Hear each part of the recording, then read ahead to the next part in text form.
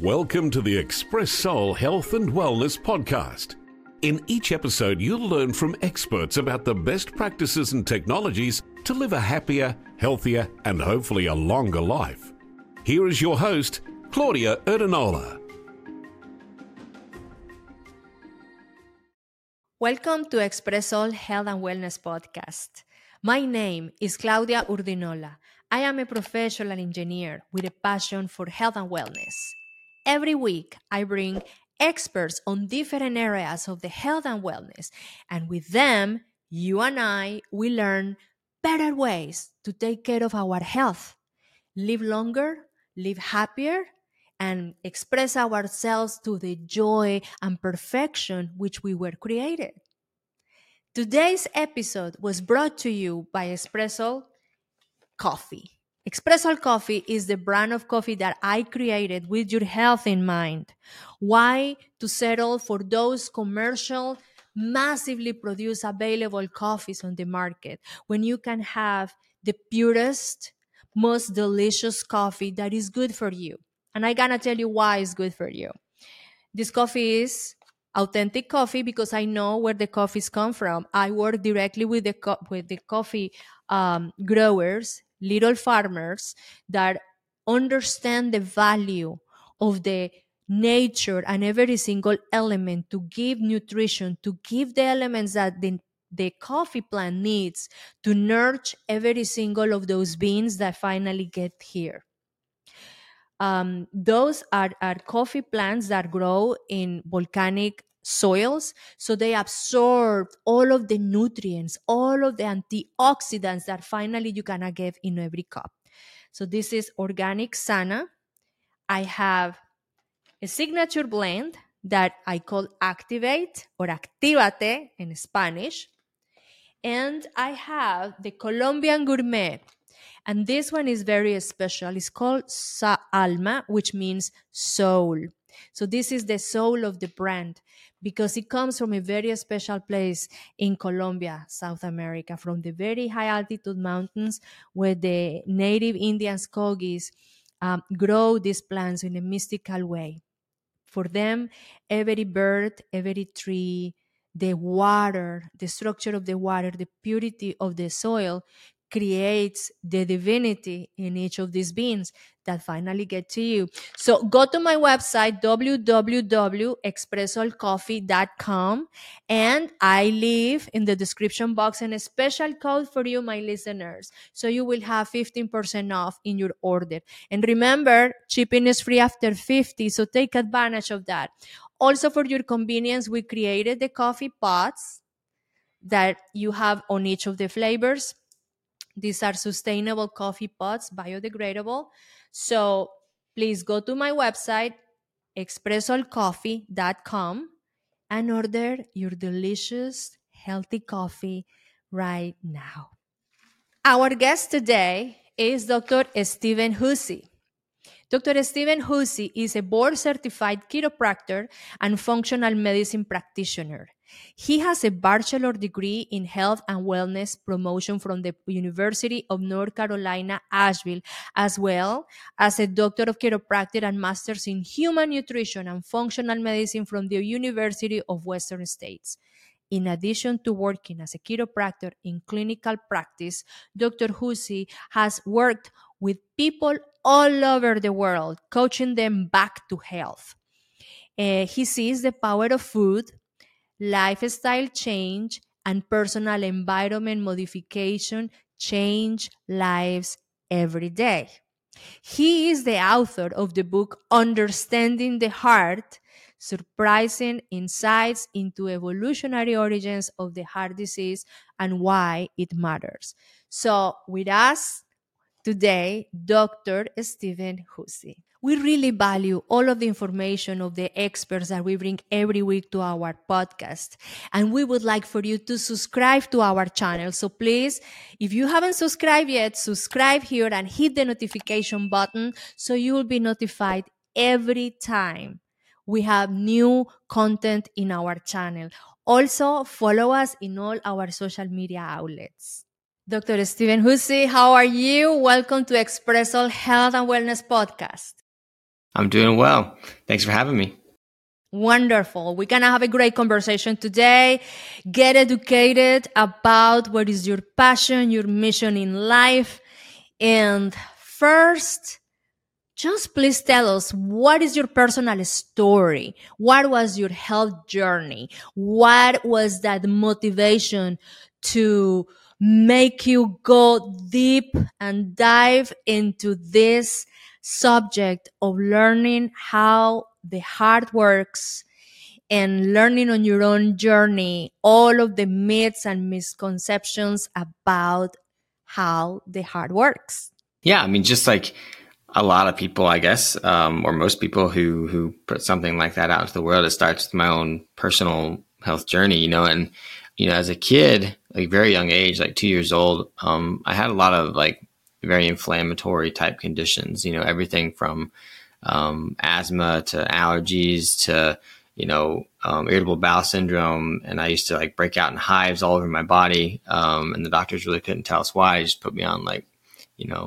allergy medications or prednisone or whatever. And ultimately that inflammation, it ended up with type 1 diabetes, so where my body, quote unquote, attacked itself. And now my body no longer makes insulin. And I was diagnosed with that at 9 years old. And so, yeah, my parents and I were just kind of thrown into this world of Western medicine where they were just helping us manage these conditions.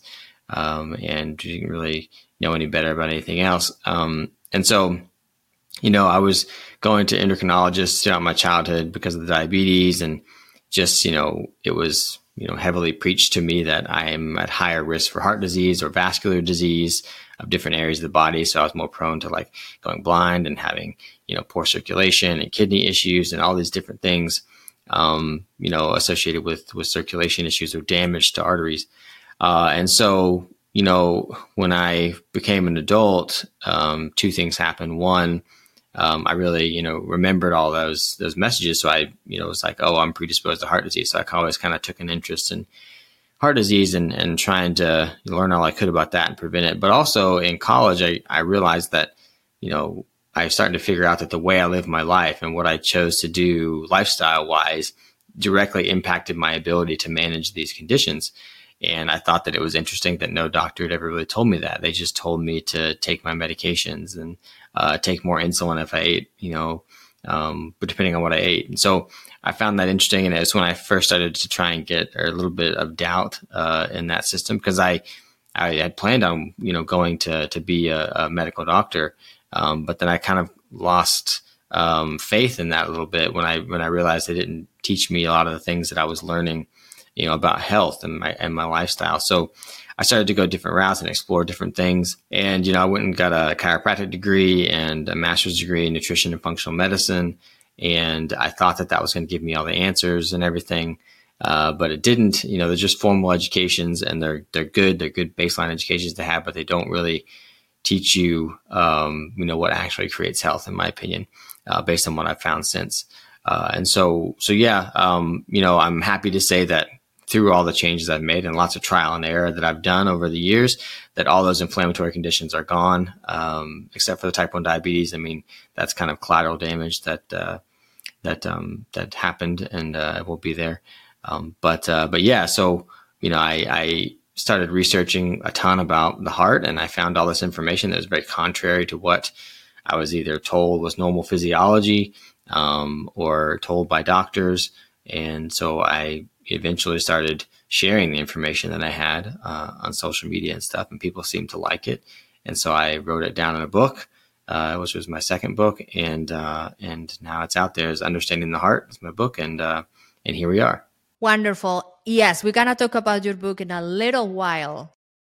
But you mentioned something that caught my attention, and you said that regardless of all that education that you were receiving, you were understanding through your own journey what creates health.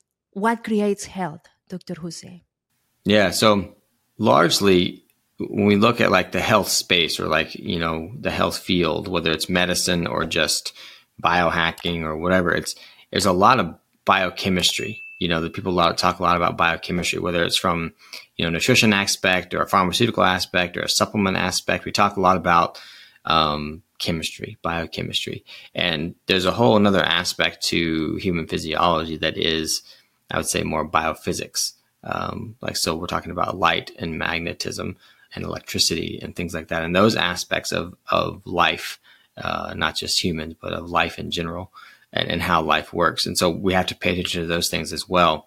But I started to learn, early on, it was mainly diet and exercise focus. I mean, that's the main message you get about health is diet and exercise is what makes health. And that is part of it, but it's definitely not the biggest part of it. And so, eventually or initially it started as, me just making better diet changes. And I found that it was easier to control blood sugars for me as a type 1 diabetic. That the more active I was, the better I felt, but also the easier it was to control blood sugars. And so it was just kind of, that's how the experiment started for me. But since then I've learned that it's incredibly important to pay attention to different toxin exposures, or your electromagnetic field environment, or your light and circadian rhythm, or, not just what you eat, but when you eat, and what time of the day, and when your eating window is. Like, all those things are really, really important. And you could go on and on. There's so many different aspects of our modern lifestyles that are either positive or negatively affecting our health. But it's all about signals from the environment. Your body's not programmed to maintain health on its own. Like, your genes aren't there programmed to just maintain health. They're all getting signals from the environment. And so we have to give it the right signals, whether that's food or light or magnetism or whatever it is. We have to give our bodies the right signals to create that health. And, there's, I guess, a lot of information and debate on what the correct environmental signals are. But lots of it is ignored by medicine completely. Medicine is very focused on this biochemical approach because that's what pharmaceuticals do. They affect biochemistry. And so if all you have is a hammer, everything looks like a nail. So true. And especially, again, I am an immigrant. I am a Colombian American. And when I came to America about 18 years ago to live permanently, I was very surprised to see all of the commercials on TV. It was over and over and over. It was pill after pill. Oh, do you have pain in your legs? You may talk to your doctor about this medicine. They were putting all of those things on your face. And I talked to my husband. I was just like, why is so much focus into the pharmaceuticals? Honey, everybody's watching TV at this time. They have the people captured. They like to push these medicines and actually creating in their minds the images that maybe because they are feeling pain in their legs or whatever it is, they need this pill. So it's a lot of, I would say it is deep into the general culture, especially here in America, the pill fix. Is a pill for every single thing. And my next question, I think, is a little bit related with the bigger picture here. And again, I came from a very small economy and country, which is Colombia, South America. When I came to here, America is my wow country. I love this country very deeply. And when I see the annual spending on the healthcare, we're talking about over $4 trillion on 2023 alone. And I see that 80% of that spending is dedicated to chronic illnesses, one way or the other, to treat, to address. 80% on chronic illnesses in the number one economy in the world. So despite of all of those resources and technical advances, why our population in America is getting sicker and sicker? Yeah, it's because the methods that we're using are not effective, right? So it may be very money generating as far as pharmaceutical companies and hospital systems and insurance companies. Like, that's kind of the trifecta that the money gets passed around between. So maybe that system may be very profitable for those players there, but it's not very effective for creating health. And so, you it's could more say a sick system than a healthcare system. Right. Yeah. It's waiting for people to get sick and then treating their symptoms, for the most part with with drugs, which are never going to create health. They're only going to, like, you can't really go force the body to do something different without having an effect somewhere else. Like, we want to give the body signals to create health on its own, for those genes to express themselves in healthy ways, rather than just wait for a symptom to happen, say it's pain or whatever, and then try and block the pain signal. We want to stop why the pain's happening. We don't just want to just block the pain signal and hope that it goes away on its own, So, and that's the idea behind a pharmaceutical, is that it just treats a symptom of different types, and then it never really focuses on the underlying problem. So then you get repeat customers, like as far as the healthcare system goes, because you never fix their problem.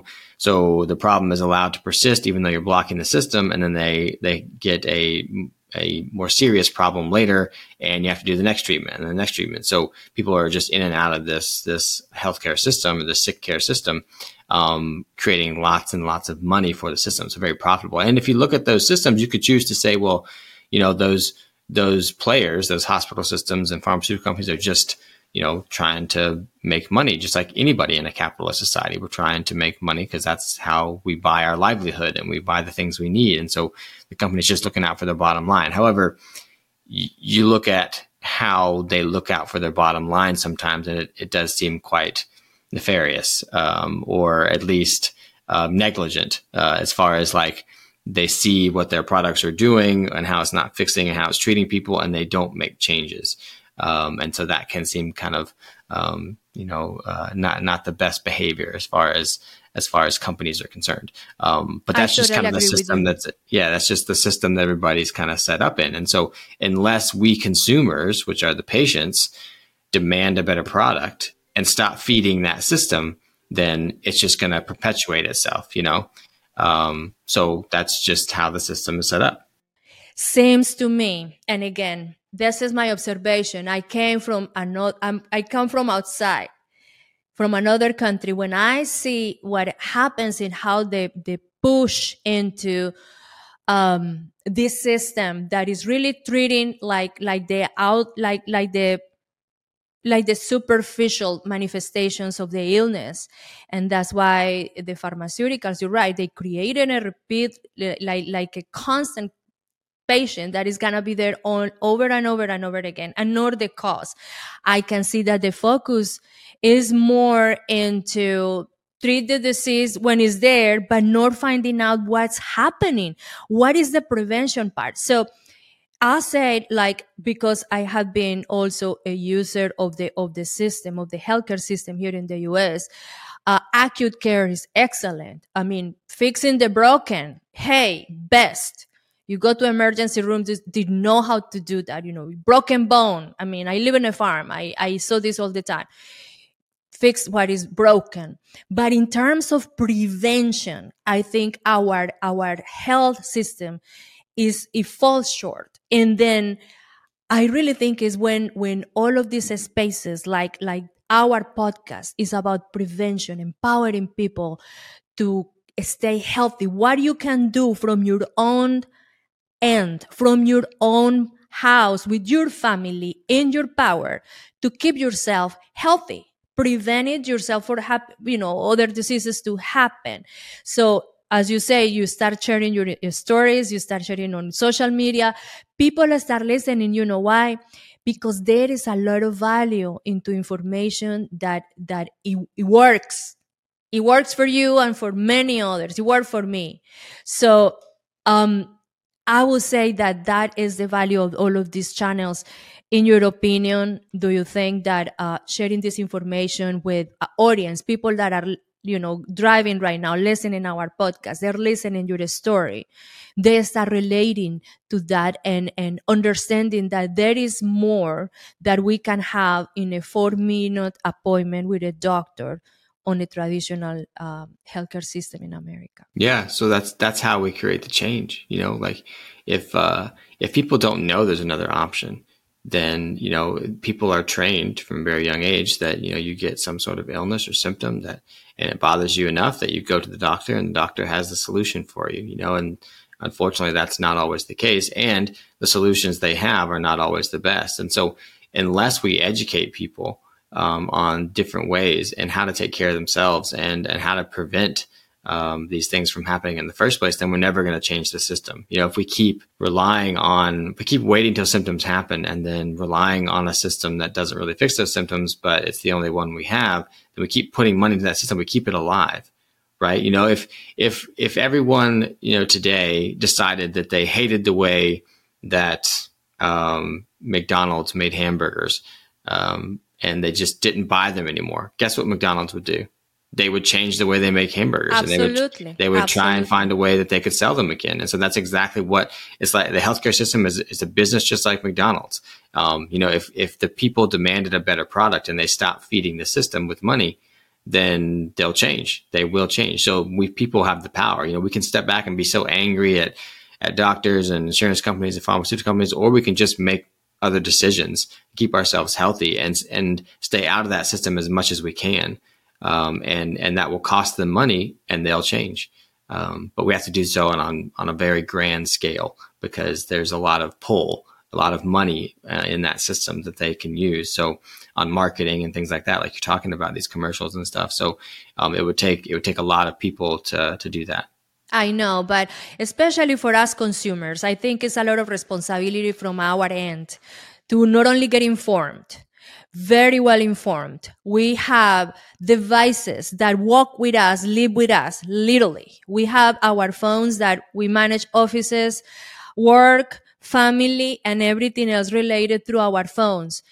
Information is our fingertips. So I think it's just empowering the people to look for the information and take action, because it's not only listening podcasts and information that can be very useful if you don't practice. I mean, it's very little changes, but one after another one can be, life changing for many people. So my question to you, the next one, I hear, and this is, part of, I think, what you were mentioning, a lot of misunderstandings and things that you learn in during your times of education, receiving all of this very nice education, but also learning that some of the systems don't work exactly as they were teaching you. So one of the misunderstandings and people in the public talk about it is cholesterol. Dr. Hussey, why cholesterol creates so much confusion? Is really a good cholesterol and a bad cholesterol, and cholesterol is the cause of atherosclerosis. Can we tell our audience what is atherosclerosis, what really causes, and if cholesterol really is the bad actor here? Yeah. So this idea, so back in the 1950s, after World War II, heart disease was on the rise. Before that, prior to that, like in the early 1900s all the way to the 20s, like heart disease wasn't really that prevalent of a thing.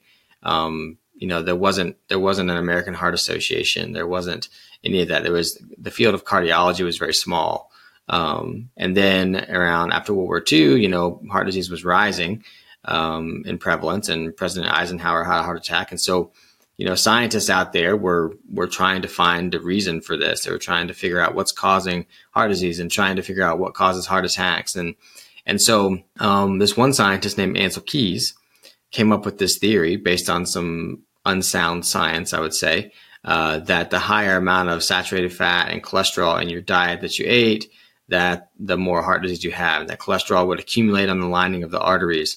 And that's what causes the plaque in the arteries and causes the hardening of the arteries over time. And, like I said, the research on that was unsound. As a matter of fact, when they tested that research, after the theory had already taken off, they tested that research with different clinical trials, and they found that the more saturated fats you ate, actually the healthier you were. But by that time, when they found those out, they just didn't really publish them, or they published them years later in small journals, so nobody really read them, because the theory that cholesterol did cause heart disease had already had a lot of financial backing from the food industry, like the grain and cereal industry and the sugar industry.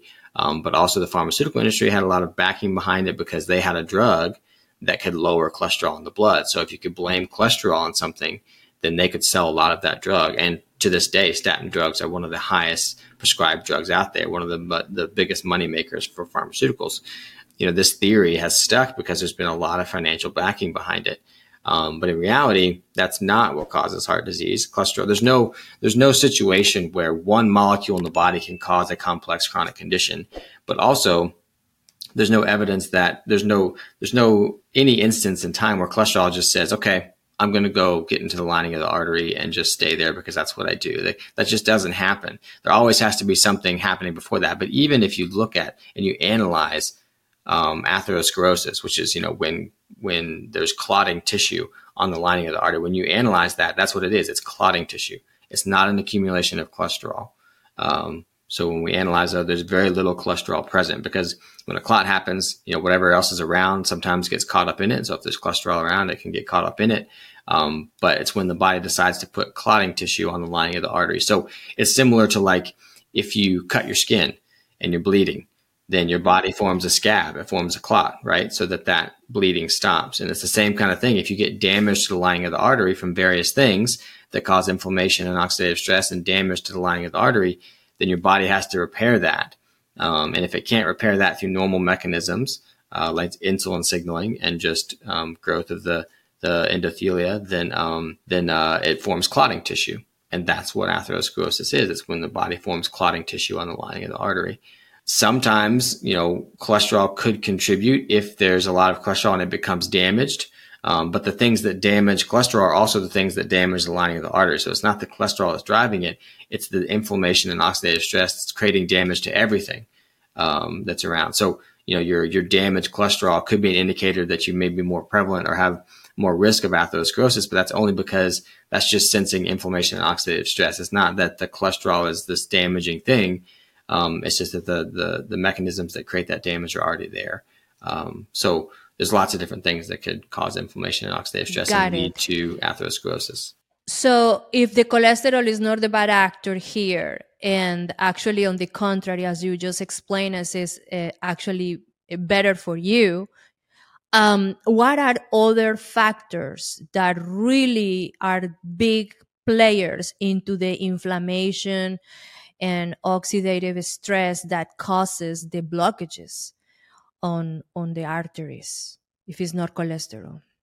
Yeah, so there's lots of different things that can cause this inflammation. So one major one that people know affects their health, but it's not really emphasized that much, is psychological stress. If you look at acute stress, all the clotting factors in the blood go way up during an acute stress. So chronic stress, you're going to have higher clotting factors chronically rather than just an acute situation. So that kind of thing.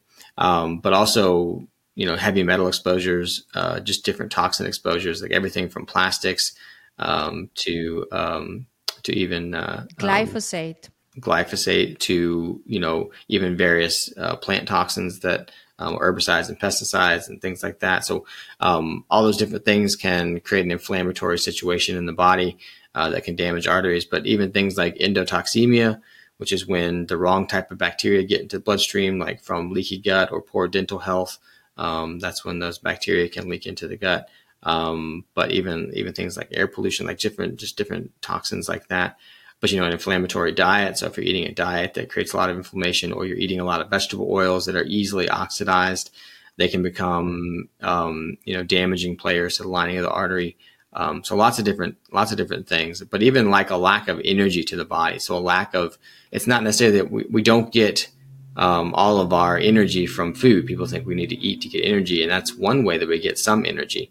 But we also get energy from sunlight and from the ground, from the earth, like putting your feet directly on the earth, and from moving your body can create energy in the body through a piezoelectric effect. So like those different aspects of how we create electron flow that creates ATP are very, very important, because if we're trying to get all our energy from food, then we end up overeating calories, which can be an issue depending on the type of calories. But if we're not getting energy from the rest of our environment like we should be, which we're very divorced from natural light and the earth and things like that these days, it can be a problem.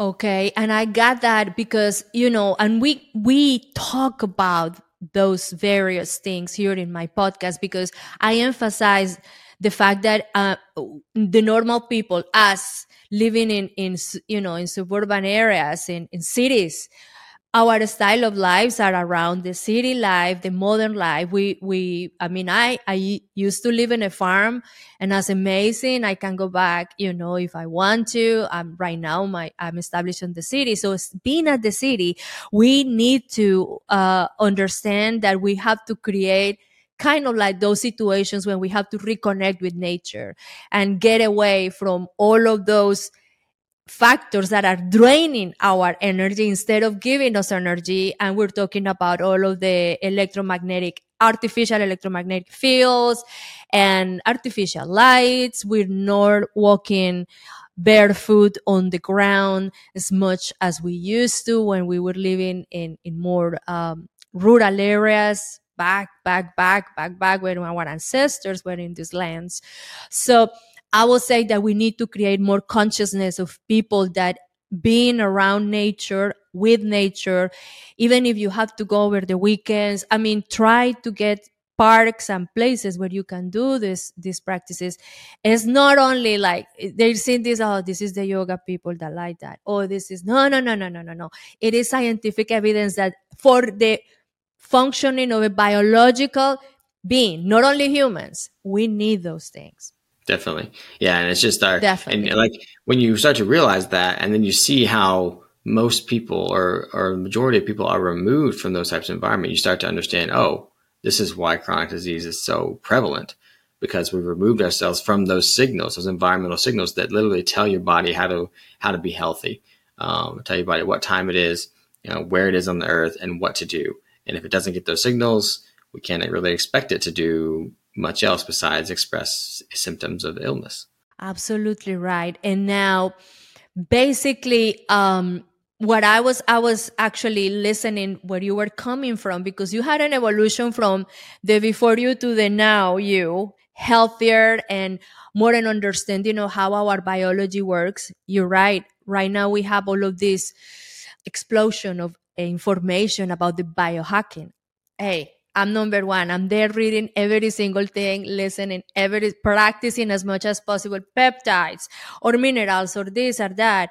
My infrared sauna that I love and adore. I talk about all of those things here all the time. But I would like for you to share with us what were those major changes that you implemented from your previous life? And let's talk about food to bring you back to health. Where were those major changes in your dietary, protocols that now you say, because of those changes, I brought myself to healthier me? What were those changes? The major one, and the one that I think that most people can do, and because there's all these diet factions out there. There's people that say, oh, carnivore or paleo or keto or vegan, or there's all these different things. And the most important thing for people to understand is that you don't need to be in any certain faction. And there's some they're better than others, I would say. But the most important thing is to eat whole foods. Even like I don't advocate a plant-based diet. I don't think anybody should eat a plant-based diet or a plant-only diet. But, if people do see improvements on those types of diets because they go from a standard American diet full of processed foods to whole foods, right? And so you have to focus on that. If you remove things like vegetable oils and grains and processed sugars and added sugars and things, then that's probably 75% of the battle. Like just remove those toxic foods, those foods that are pretty much alien to our body. Our body doesn't know how to get information or nutrients from those types of foods, those processed foods. And you just start eating whole foods, that you prepare yourself in your kitchen, and you stop adding these toxic ingredients or eating things with toxic ingredients. And then I would say focus more on animal foods, because those they have more nutrients that we can absorb as humans based on our digestive system.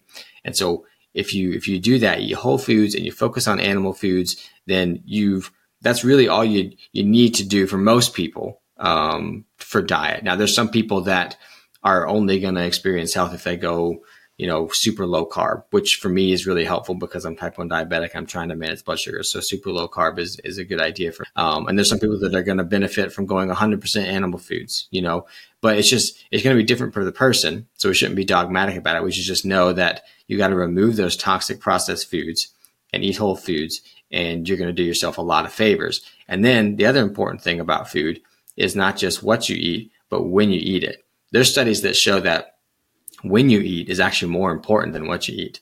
There's studies that show in mice and in humans that they didn't change what they ate at all. They ate, however many calories and whatever type of calories they were, but all they did was change the eating window, and that earlier in the day, so eating earlier in the day, so like within 30 minutes of waking, and then 12 hours or less from then, you close that window. So you don't eat, 3-4 hours prior to bedtime. Just doing that had huge impacts on metabolic health. And so I would also argue that what you eat is important as well. And if you do that, you're going to get even more benefits. But there's studies that show that just when you eat is really important. So everybody talks about intermittent fasting, which is really important. But oftentimes people will do the fasting later in the day, where I feel like they should do it earlier in the day. I think that's a little better. And everybody's got, they're going to meet them where they can. Like if later in the day is going to be what they start with, that's great. But we try and shift that to earlier in the day eventually. That 8 to 12 hour window earlier in the day. So just those types of changes are things that I was able to figure out, especially as a type 1. I figured out that it was easier to eat earlier in the day, because if I ate later in the day and then I went to sleep, then I couldn't manage blood sugars. I couldn't figure out what it was doing at night because I was asleep.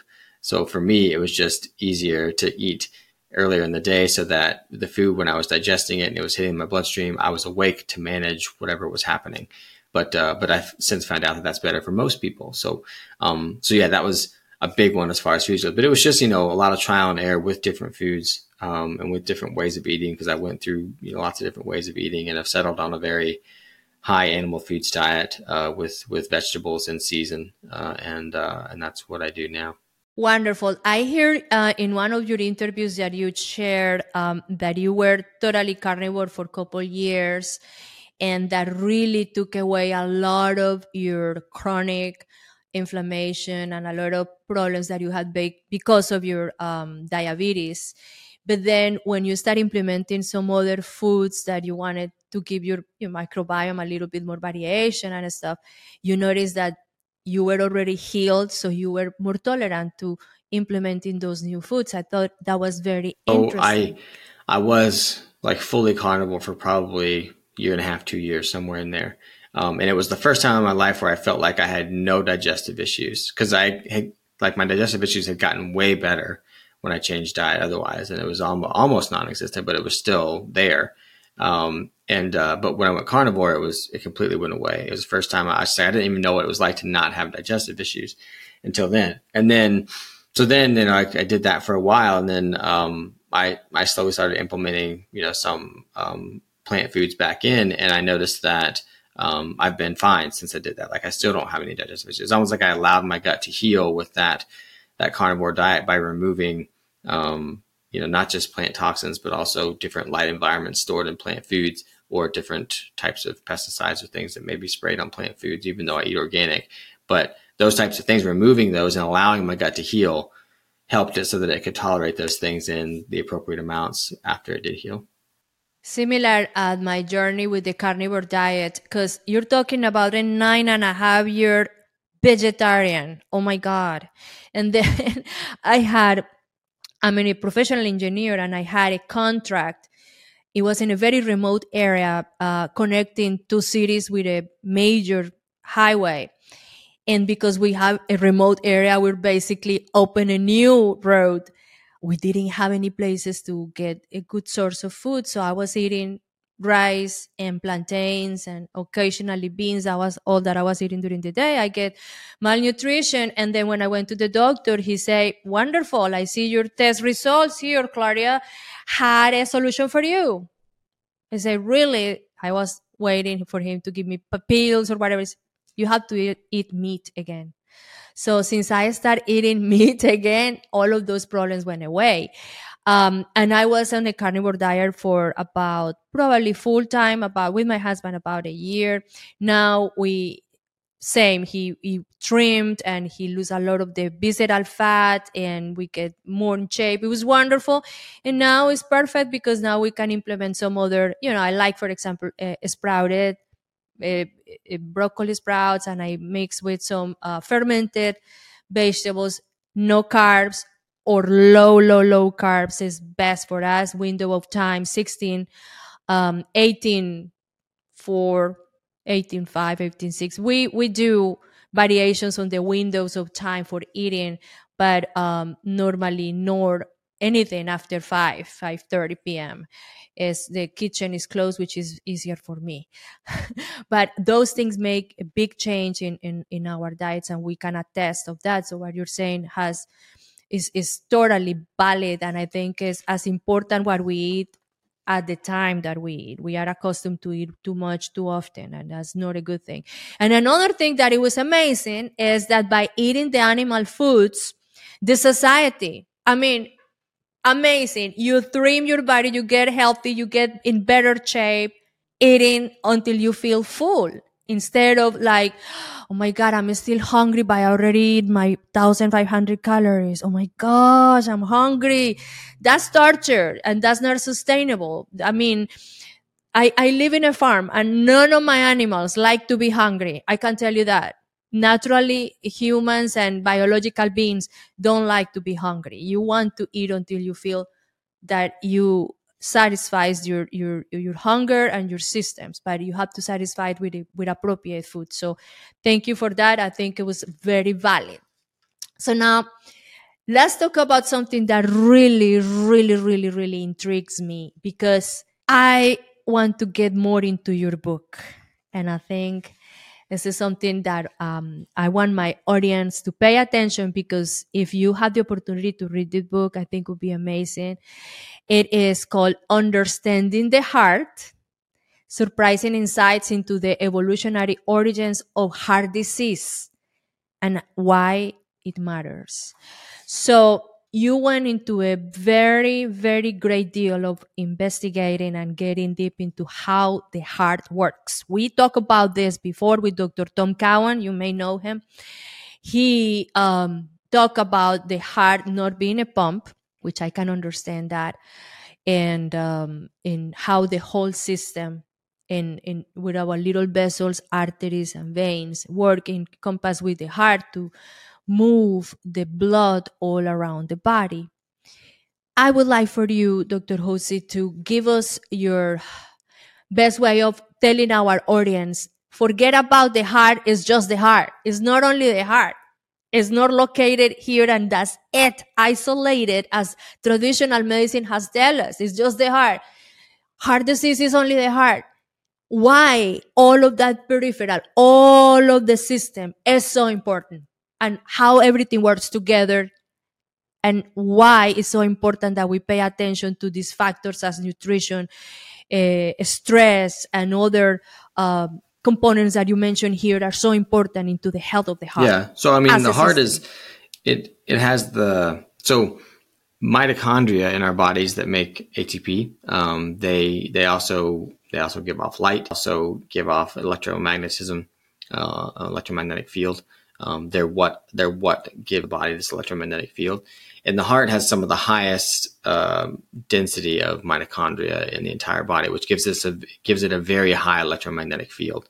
So it has an electromagnetic field that's tell our audience what is mitochondria structures in our cells that make our energy or make our ATP, which does various things in the body. So they use electrons from different environmental sources, whether it's food or light or contact with the earth, to generate the production of ATP and structured water and things like that. And so those things also generate electromagnetism.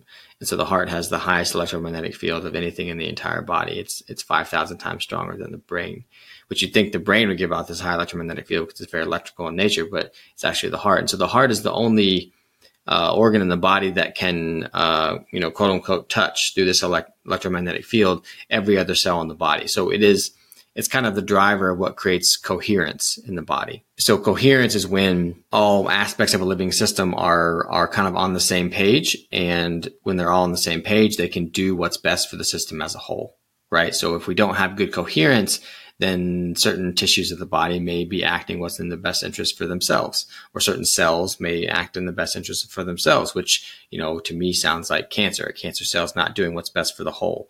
It's just, rapidly dividing and doing what's best for it. Whereas if we create coherence, then that doesn't happen, because the whole system is communicating and operating in a way that's what creates the system, the health of the system, so that it can sustain itself. And so the ultimate measure of coherence, we measure actually through the heart, which is called heart rate variability. So your measure of how well your body is intercommunicating and acting in what's best for a whole is measured through heart rate variability. And heart rate variability, can be described by a lot of people as balance in the autonomic nervous system, which is the system that's perceiving our environment and telling us if we're in a safe or stressful environment. And so, but it's also this signal that the heart is giving, because the heart can touch every cell in the body, that, hey, let's be coherent. Let's be all working together as an organized system. And so it's really, really important to keep our hearts healthy and to keep that heart rate variability where it should be, so that we are communicating this coherence. Because health is all about communication. It's about, like I said, like, what are you communicating to your body as far as the environment? Is that health of your heart communicating to the body to work as one cohesive unit? Are the cells able to intercommunicate with each other? Because even if there's a cell right next to a cell, but it can't communicate with it, it thinks it's on its own, right? So it's all about maintaining that communication between different aspects of our physical system that we call a living thing. So the coherence between all of those components, electricity, magnetism, light. Or what about the blood? What about the structure of the blood, the component of the water? How important is that structure of the water in creating that biochemistry that helps? So the heart not just doesn't just communicate through the electromagnetic field that it gives off. It also communicates through the vascular system, which is why it's so hooked up with it. So it can send signals through it, because the blood is electrolyte rich, so it's very conductive, right? So it can send those electrical signals through the fluid. But we know that electricity travels through water, right? Because if we're in a swimming pool, I say get out, because if lightning strikes the water, then it goes everywhere. So we know that it can travel that way, and the heart does the same thing. So that electrical pulse that tells the heart to contract is also being conveyed throughout the vascular system. But also, water is just unique in that it has the ability to structure itself when it gets next to a hydrophilic or water-loving surface. So if there's energy to the water, because water can hold energy, radiant energy from like the sun and the earth and things, and it gets next to a hydrophilic surface, a water-loving surface, it will actually rearrange its water molecules, or its the components of it, the molecular structure, and become what's called fourth phase water, or exclusion zone water, or structured water. And it's not solid or liquid like ice or water. It's more like a gel. So you can kind of think like Jell-O, and that's this structured water. And so since the blood is about half water, then when in the artery is a hydrophilic surface, then when the blood or the water in the blood gets next to the artery, it can structure itself on the lining of the artery. And that's important for two reasons. It's important to have healthy structured water on the lining of the artery for two reasons. One is that it protects the artery, because the reason it's called exclusion zone water is because it really keeps away anything that's not it, right? So it kind of excludes everything away from the artery wall if it's there. And then the other thing is that because of the way structured water forms, the area of structured water on the lining of the artery is very electronegative, and then it leaves a very positive area because of the hydrogen ions that were cleaved off of the water next to that. So this positive and negative next to each other, that's a battery. So that creates, we all see the positive and negative charges on the battery when we put them in something, right? So that's how a battery works, is it creates that charge separation that creates energy, that creates work. And so that's what happens in the lining of the artery. It creates that situation, and that promotes blood flow. That creates blood flow. So not only is that important for, delivering oxygen and nutrients to our tissues, but it's also very important for preventing clotting, because when there's stagnant blood or poor flowing blood, that's a situation where clotting is more likely to happen. And so creating good blood flow by maintaining this structured water on the lining of the artery is very, very important. And so the way that we do that is by getting radiant energy to the system, which again is putting your feet on the earth. It's getting sunlight exposure. It's moving your body to the point of creating heat. Those types of things are going to increase the amount of structural. It's creating mitochondrial health, because mitochondria that are healthy are producing structured water. So all those things are super important. And those are just things that are not talked about. It's all focused on cholesterol. Everybody talks about cholesterol and heart disease, when in reality, these things are way more important, in my opinion, as far as preventing atherosclerosis and clotting, which is what heart attacks are, and that kind of stuff. So super important. Super important. And also, you mentioned it earlier during our conversation, the importance of the light. We are means of light. We need the sunlight, the infrared. And then I want to talk about the infrared saunas, Doc, because I'm telling you, if God is telling me, Claudia, I'm taking you with me, and I know you can't take anything with you, but because you're nice, I gonna let you take one of your belongings with you. I'm taking my infrared sauna with me to heaven. I adore that machine. And it's for a reason. I can attest of all of the good benefits of getting there every night, and I do. Very rare is the day that I don't get there. Most of the times, even when I come from traveling, at the time that I'm arriving on my house, I throw my suitcases, put my infrared sauna to heat up, get there and sweat.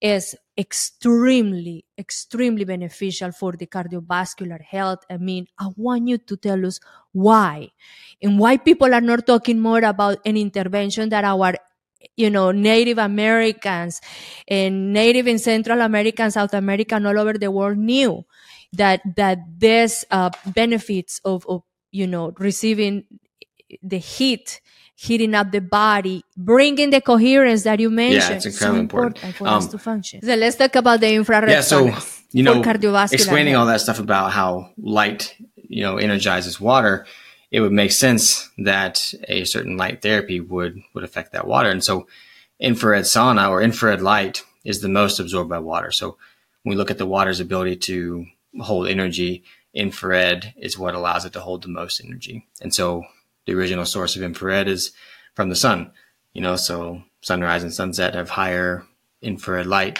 But when you talk about the sauna, we can get this more therapeutic dose within the modern world, right? And so it's, when you look at the research on infrared sauna use and things like heart failure and atherosclerosis, I am just so confused about why they're not used in cardiology everywhere, because the research is so profound as far as like its effects on preventing or treating heart failure, but also healing the lining of the artery, which makes complete sense, because in heart failure, the blood's not flowing like it's supposed to. We're starting to get pooling up a fluid. The heart's expanding because it's forced to be more of a pump than it's supposed to be.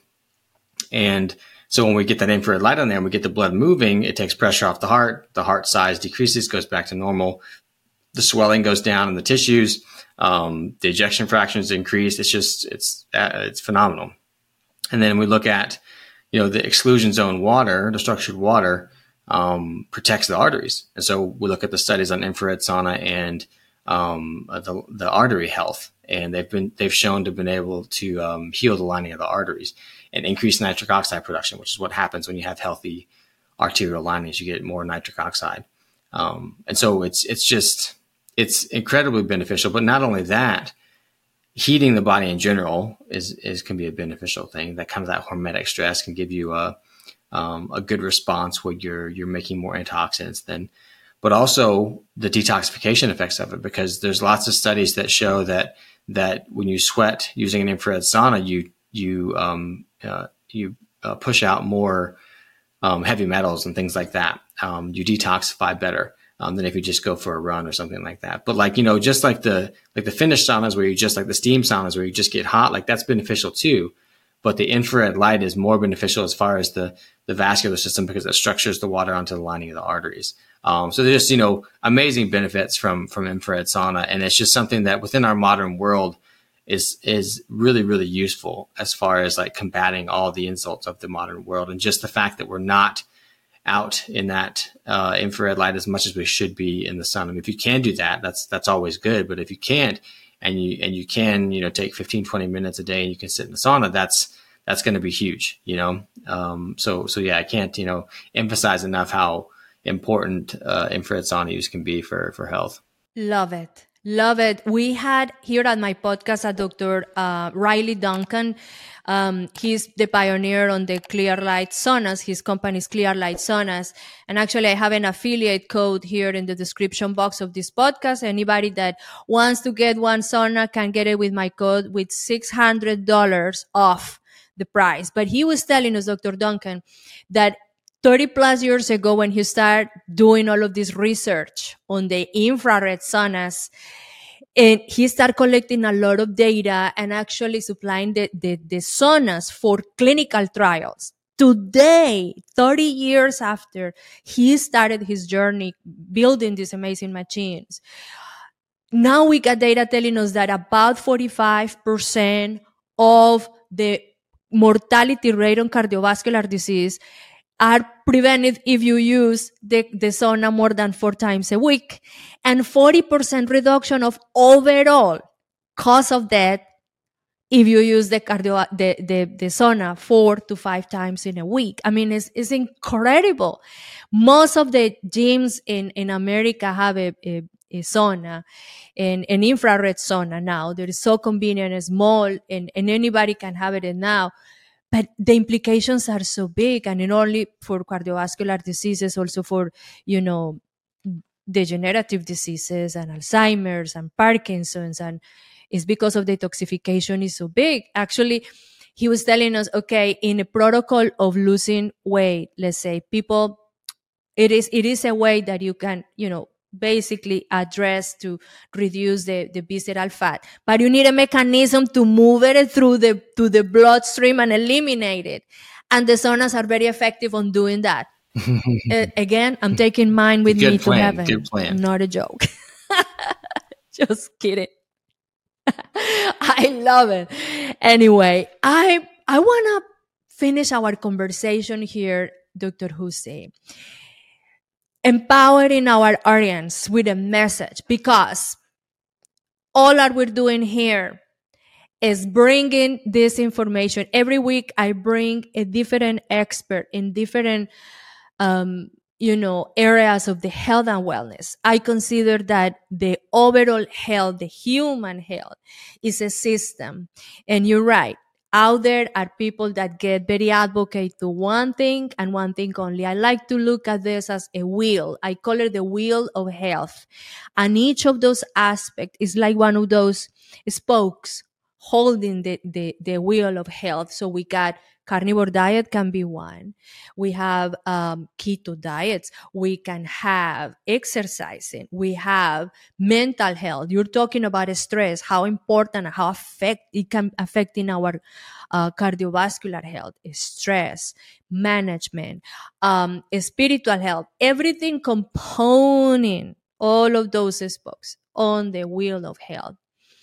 I would like for you to give us, like, if you have to summarize in 5 different aspects, 5, to the general population, the listeners that are right now paying attention to your message, 5 things that you can be doing right now to effectively affect in a positive way your state of health. So, which ones would be those? I'll start off by saying that lots of times people get really overwhelmed by, like, they're trying to get healthier, and they just get all this information out there that's coming in at them, and they don't know what to believe, and they just get really overwhelmed. But it's actually quite simple. And like when you're asking yourself, like, oh, is this good for me or bad for me? It's really quite simple. Just focus on what's real. And I'll tell you what I mean by that. So there's lots of things in our environment today that are just not real. I consider them like hyper realities. Medicine can be seen as a form of hyper reality. Blood work can be seen as a hyper reality. These are, or even, the medical research can be seen and as a hyper reality. These are things that we consider more real than what's actually real, right? So when I talk about, if I'm going to give you 5 things that are best for your health or things that you can do, it's focused on the things that are real. Okay. So things that are real in your life. So that means get real light, not processed light, not modern processed light. You want to get real light at as many different times throughout the day as you can. You want to eat real food. Okay. So stay away from these very processed, these fake foods with all these different crazy ingredients and things like that, with all this flashy packaging. Like, eat real food, and focus on those animal foods, because that's what's, really going to nourish your body. Have, real contact with the earth. Like, tell your body where it is and what it's doing. So put your feet directly on the earth, or put, some skin exposure directly to the earth. That's real. It's not these man-made concrete and rubber and things like that. It's actually what's real, what humans have been around for, millions of years. Have real relationships, so, these days we are literally, we have so many different relationships. Many of them are kind of virtual, right? They're not, we have like millions of Facebook friends, but how many of those people are really like someone that, we connect with and know? Right. Yeah. And how many times, AI is unfortunately, it's getting harder and harder and less common that people go out and see each other face to face and have real relationships, and so, cultivate those real, positive, loving, meaningful relationships. Those are really, really important. And stay away from the more superficial or toxic or virtual ones if you can. Obviously, there's benefit to staying connected to people, through technology. That's okay. But never let those replace your real in-person relationships. And then I would say, think about a real electromagnetic environment, right? So that's very important. Be very conscious of, these frequencies that aren't necessarily compatible with our bodies. We're all letting off an electromagnetic field. Every living thing is, right? And the earth is letting off an electromagnetic field. And those electromagnetic fields are compatible with our physiology. They're going to tell us to do good things. But there are these, more man-made electromagnetic fields, like the Wi-Fi and the cell phones and the radio towers and all those different things that aren't so compatible with our physiology and can scientifically proven have negative effects on us. So as much as you can, be conscious of those and reduce exposure to those, and focus on getting real electromagnetic exposure, like from the earth, or, being in contact with other living things. Those are the electromagnetic fields that are really important. So those are the things that I'd say focus on. And, when you think about what you're exposing your body to, is, again, think about what's real, because that's the only thing that we really know creates health in humans. And all these other man-made things and these modern day things may be more convenient, make our lives more fun or something like that, but they can have negative effects on our health, and they're not real. They're not what's been there for our physiology for millions of years. Are you hopeful of the future? And with all of this technology and advances, where do you see that the evolution of the heart diseases treatments and preventions are going? Yeah, I Are think you people are hopeful with the smart. future, I Dr. think Hussey? people will figure it out and they will make the right decisions. They just need the information. And so if the information, which is why I do things like this, because I want to get the information out there. Even if people, I don't necessarily think that I'm right. I think that I'm right, but like, if people don't believe me, fine, go prove it to yourself. Go do the information, but care enough to actually go prove it to yourself rather than just listen to people. So that's the important thing, because once you start investigating, I think people are smart enough that the right decisions will be made, and that will push humanity in the right direction. But if we just sit back and listen and do as we're told and whatever, then I think that's a recipe for maybe humanity going the wrong direction. Because I think that there are people out there who intentionally or unintentionally want humanity to go a certain direction. And so we have to kind of wake up and advocate for ourselves and learn for ourselves, and take back control of ourselves and especially our health. That's kind of the first step. That is great. Thank you very much for that message. And for you, my audience out there, all the information of Dr. Stephen Hussey is going to be in our description box, along with the links to his website, his social media outlets, and his book that you can buy now in Amazon and other retailer stores. Get it, get informed. We have information at our fingertips. It's time to take control of our precious health, because this is the life we have, and it's our given right to live happy, longer, That's right. healthier lives. Why not? Just go for the run, go healthy, go happy. So thank you, Dr. Hussey, very much for all of your wisdom today. And I hope to have you next time in another topic. Thanks for everything that you shared with us today, and the message of hope and empowering our audience to get control of their health, their nutrition, their relationships. Real light. Get outside, people. Don't stay in your houses. Go get real sun and get in contact with nature and your loved ones. This is very important. Get whole, real food.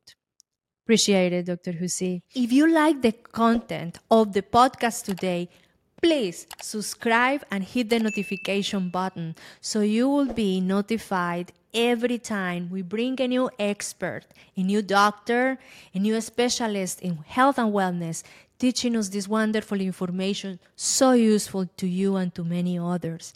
And please leave your comments below. We love to hear from you. And if you be so kind to give us a 5-star review, that really helps us, because our content will be found for many other people looking for this information in health and wellness. I want to remind you that this content is brought to you totally free of charge, and we appreciate your support. Please go to the description box and visit the links of our sponsors that really help us to keep the mission going on spreading the word on health and wellness. Thank you very much, and remember, until next time, health is wealth for the body, mind, and soul. Thank you very much for listening. And if you like the information that we shared with you today, please subscribe to the Express Soul Health and Wellness podcast and follow us in the social media outlets of your choice. Until next time, please remember, health is wealth for the body, mind, and soul.